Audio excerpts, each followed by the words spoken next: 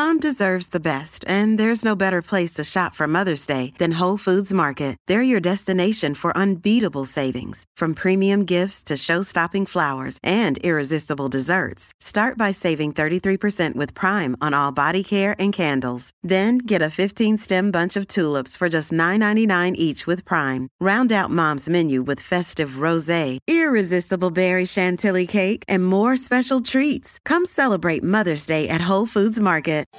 Good morning, Oregon. It's Monday, July 11th. This is Beth Slovic with a news briefing from the Oregonian and Oregon Live. Beginning this school year, Oregon K-12 schools must place menstrual products in gender-neutral bathrooms, bathrooms for girls, and bathrooms for boys. That rule is meant to give free access to all public school students who might need tampons or pads, including transgender boys or students who identify as gender fluid or non-binary. But a Southern Oregon mom who is also a member of the Eagle Point School Board says the requirement to put products in all boys' bathrooms is wasteful. She's filed a petition with the Oregon Department of Education to roll back the rule, triggering a 2-week public comment period that ends July 20th. As it stands now, Oregon expects to spend about $5.6 million from the state school fund in the first 2 years of the program. That's a small fraction of the fund's $9.3 billion budget, but Sherry Strittenberg, the mom, says the money could pay for other necessary supplies like books.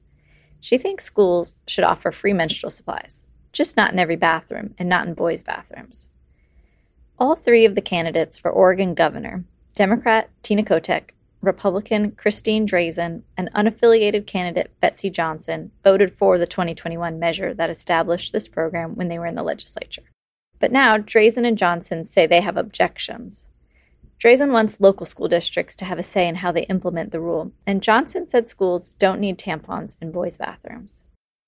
Oregon's bill goes further than similar ones in California and Washington, where schools aren't expected to put products in all boys' bathrooms. Students who advocated for the bill say universal access to menstrual products will help transgender students who use boys' bathrooms. They also say it will reduce stigma around menstruation. A second ballot measure appears headed to Oregon's November ballot. Initiative Petition 17 would require people to get a permit and pass a background check before buying a gun, and would stop the sale of gun magazines that hold more than 10 rounds. Backers on Friday said they'd collected more than 159,000 signatures ahead of the Friday deadline. To qualify for the ballot, about 112,000 signatures need to be verified as valid by the Secretary of State's office. The group behind the campaign calls itself Lift Every Voice Oregon. It organized shortly after the 2018 mass shooting at Marjory Stoneman Douglas High School in Parkland, Florida, where a gunman killed 17 students and staff. The group tried to get bills reflecting its initiatives heard in the legislature in 2019, but didn't succeed. They found renewed urgency in the wake of mass shootings in Buffalo, New York, Uvalde, Texas, and Highland Park, Illinois. Opponents of the measure criticize it as a gun grab. The first initiative petition to qualify for the November ballot was Initiative Petition 14. It would amend the state constitution to penalize any state lawmakers who boycott the Capitol in an effort to kill legislation they oppose. The Multnomah County Library may have a location for its East County flagship, a planned 95,000 square foot project that would become the second largest branch in the system. The library and TriMet have agreed to negotiate over the sale of the Gresham City Hall Park and Ride near Gresham High School. That creates a 120-day period of due diligence that would establish a sales price. If it works out, the project would draw funding from the 2020 library bond measure that is estimated to raise $387 million for a total of 9 library projects. The East Multnomah County flagship would be the only new building on that list, and library officials aim to make it iconic.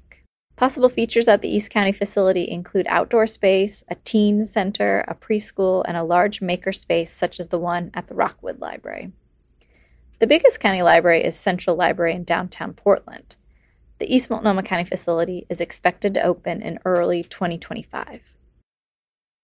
It was the 10th and final Big Float on the Willamette River Sunday, but the first ever East Portland Summer Arts Festival presented by Portland Parks and Recreation this past weekend. 5-time Grammy Award-winning bassist, singer, songwriter, and composer Esperanza Spalding, who's from Portland, headlined the event Sunday evening. The festival was billed as the East Side version of the long-standing Washington Park Summer Festival, which started in 1949 at the Rose Garden Amphitheater in southwest Portland. That festival will continue in August. If you missed out on the East Portland Festival, you can still catch Esperanza Spalding this summer, but you'll have to travel far. She'll perform at the 2022 Newport Jazz Festival later this month in Rhode Island. Thanks for listening. You can support our local journalism by subscribing to Oregon Live. Go to OregonLive.com/pod support.